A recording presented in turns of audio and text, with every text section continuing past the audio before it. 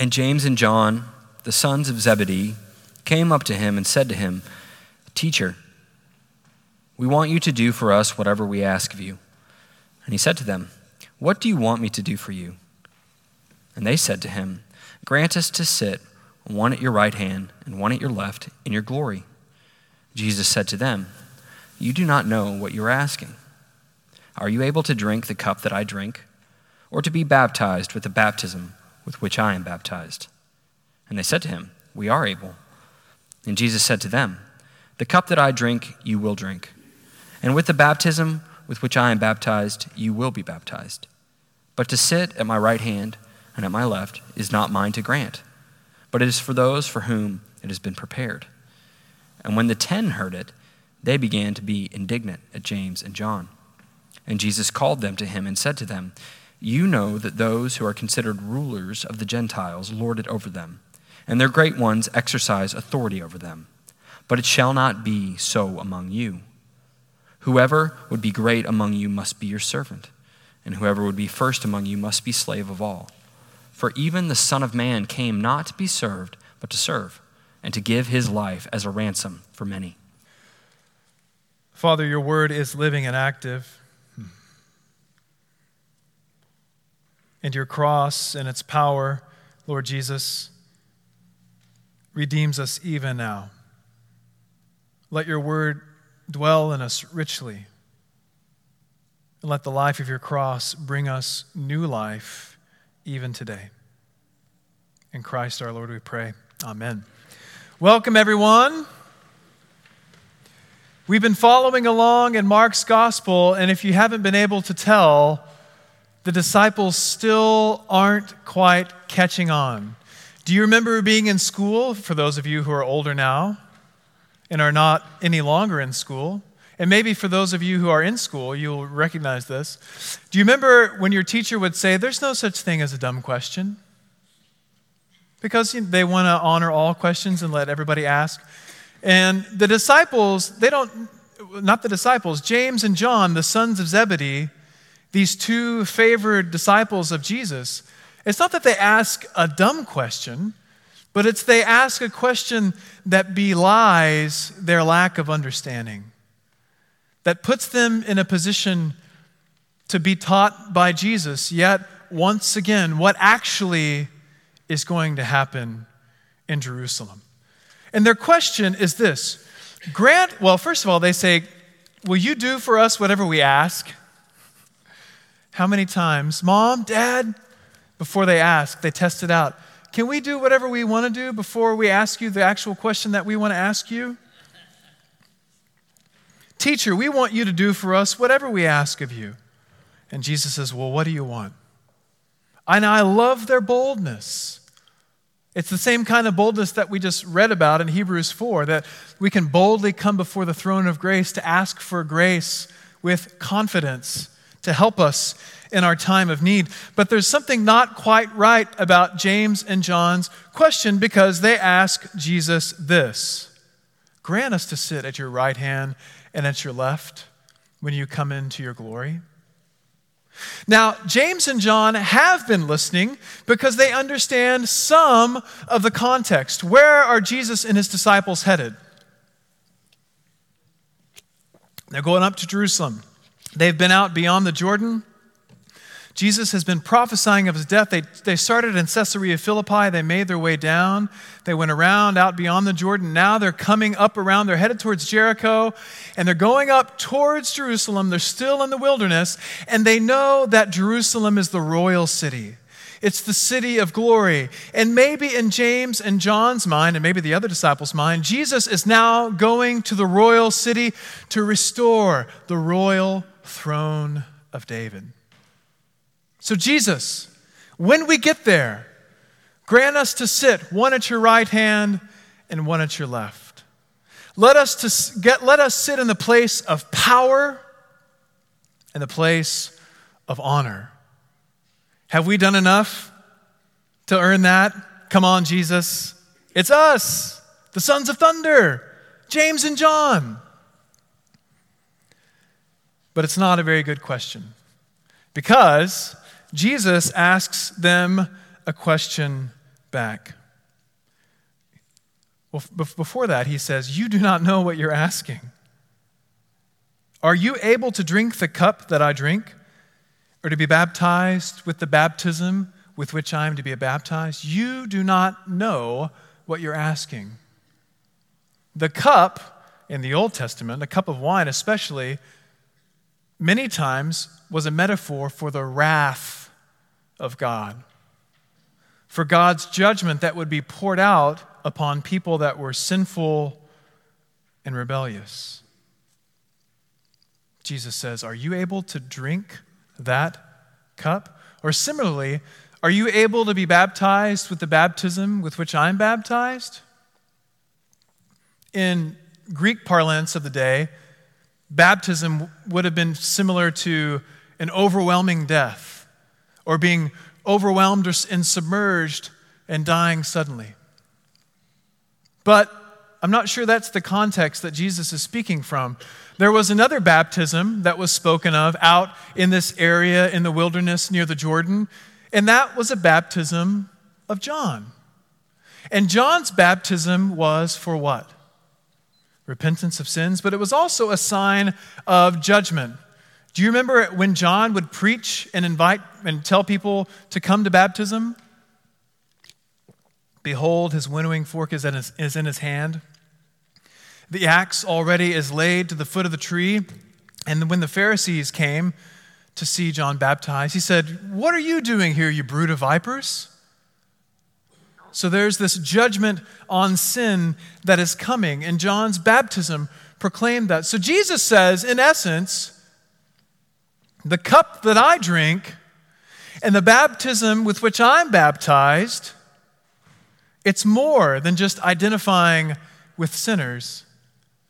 It's a signal that Jesus is giving that he will take upon himself not just a cruel and painful death, not just excruciating torture and rejection by the establishment of his people Israel, but he is going to be taking upon himself God's judgment for a sinful and rebellious people. What did the prophet Isaiah say? Yet it was the will of the Lord to crush him. He has put him to grief when his soul makes an offering for guilt. Verse 5, but he was pierced for our transgressions. He was crushed for our iniquities. Upon him was the chastisement that brought us peace, and with his wounds we are healed.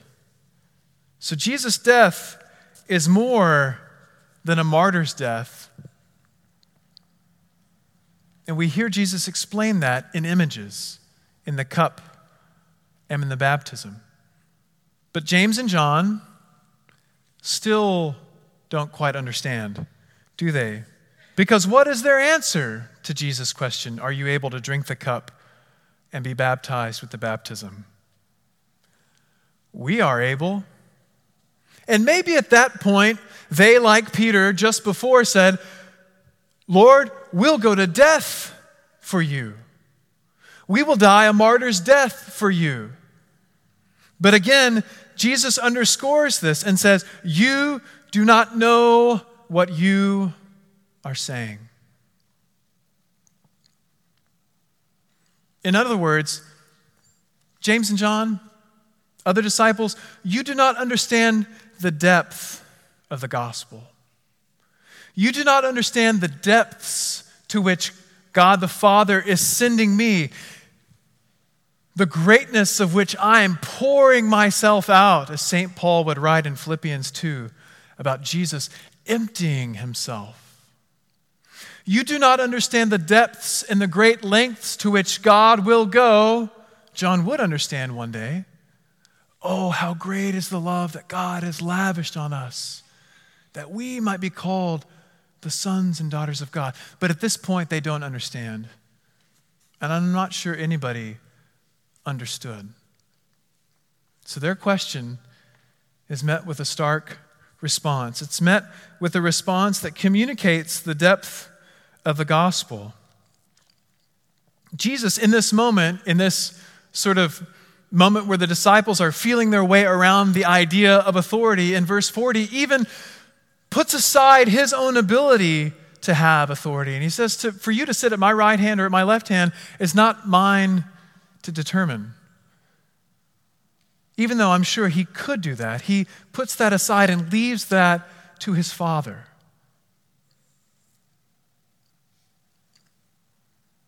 And when the other 10 hear James and John, they're happy that they were put in their place. No, they're indignant. They're totally frustrated because in the other disciples' mind, including St. Bartholomew, they're all thinking the same thing.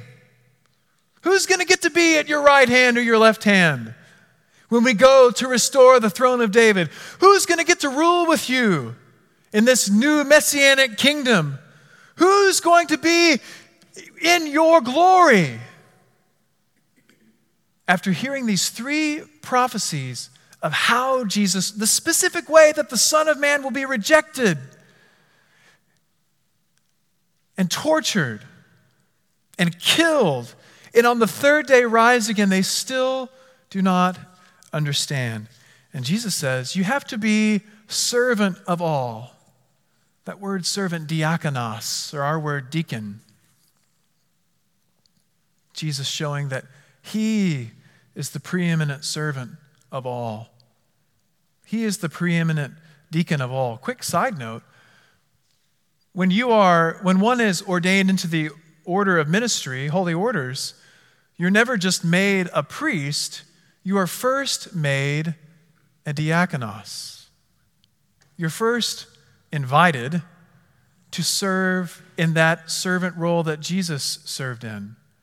And it's deeper and greater than just doing lowly things, because Jesus would show that his diakonos role, his servant role, was to give his very life, was to take upon himself the judgment of God for the sins of the world. I keep saying it over and over because I'm afraid in the United States of America, in the West, in Dallas, those of us who have grown up in the church, those of us who have grown up with the gospel, we're numb to it.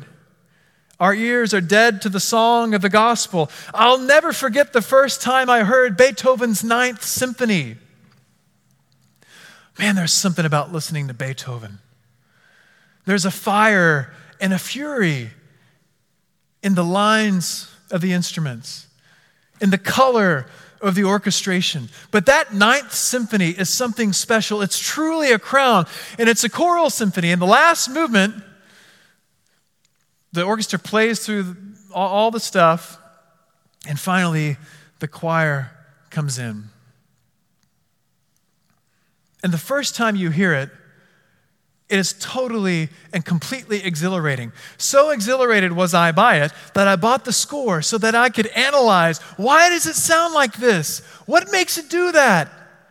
And at this time, we were expecting a baby who would be named Isaac, and I would take my Sony headphones and I would I would put the headphones at close to the baby so that he could hear, so that he could hear Beethoven, because Beethoven might have stressed Amy out a little bit. He's a little intense.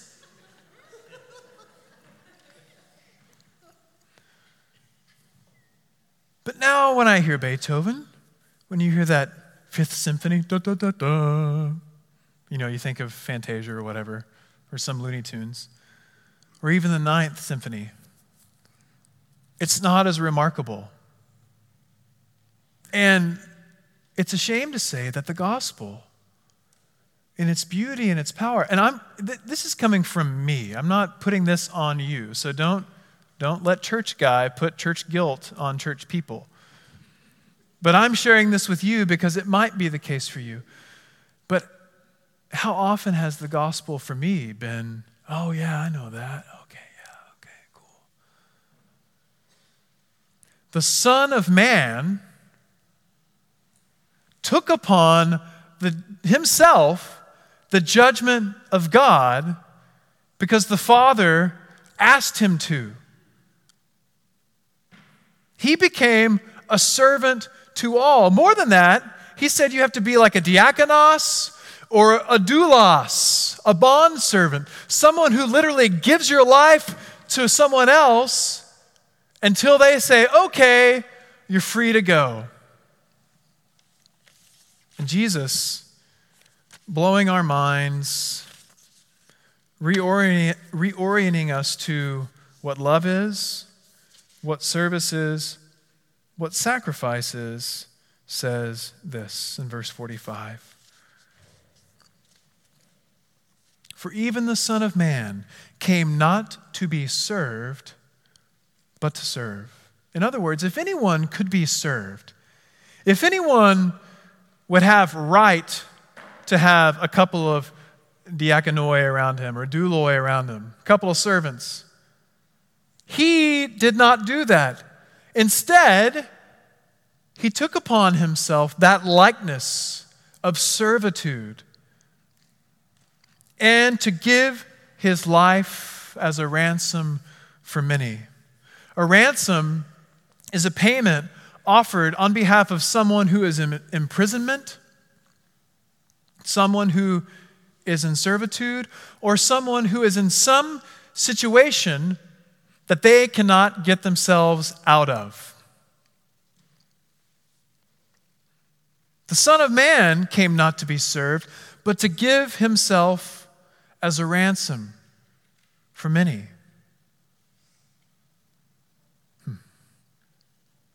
He literally put himself in the crosshairs of God's wrath, lovingly, not begrudgingly. And he doesn't look to us now saying, what gives? Look what I did for you. He invites us to himself in his love. But he does this so that we might be set free. Free in an eternal sense, so that no longer we face eternal separation from God, but also he sets us free now. By his wounds, the song of the servant says, we are healed. Friends, St. Bartholomew's is a place of healing. It is a place where God, sometimes in quick ways, in miraculous ways, but other times, and most often, in slow, steady, abiding ways, God is bringing his healing. God tells the people of Israel, I am the Lord who heals you. We may not be healed in this life of the trauma that we've experienced, but we are ultimately healed in the cross. And we can receive the healing that is given to us by his wounds. He wants us to ask. So we come back to the question. Again, this is me. How many times have I asked a stupid, impertinent question of God? Now, that's by my definition. God hasn't told me that's a stupid question, Jay. Shut up. That's not God's voice. If you think that's God's voice, I would tell you that is the voice of the enemy. God deals with us gently. God deals with us always in accordance with Scripture.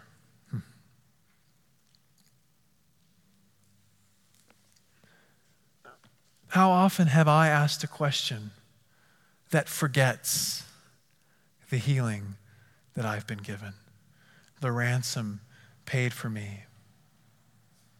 And how often, when I ask for healing for myself, my family, for any one of you, have I forgotten the great lengths of healing that Jesus has gone to? Jesus comes to heal. He does it by his death. It can look any number of ways, and there is hope in this life to be free of the things that bind us.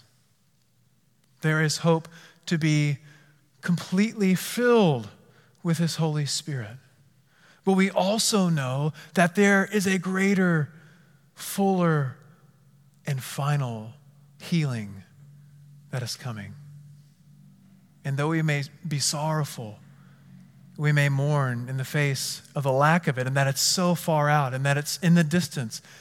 It is good, it is pure, it is beautiful, and it is ours, and no one can take it away.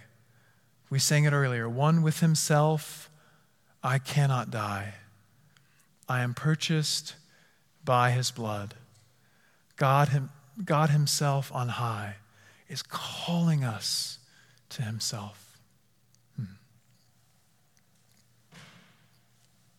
By his wounds, we are healed now and ultimately. So my question for me today, and if it's applicable to you, I invite you to ask yourself, how has your heart grown cold?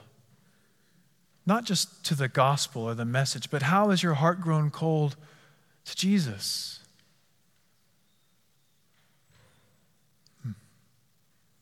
What are the things that I've put in the way of relationship with him? Oh God, I really want this. Oh God, I really want that. And Jesus redirects me lovingly with kindness and says, you know, that might be beyond you, Jay, but right now I give you myself.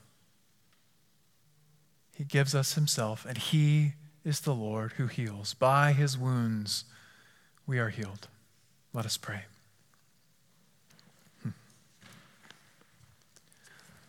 Father, we confess to you that we are broken,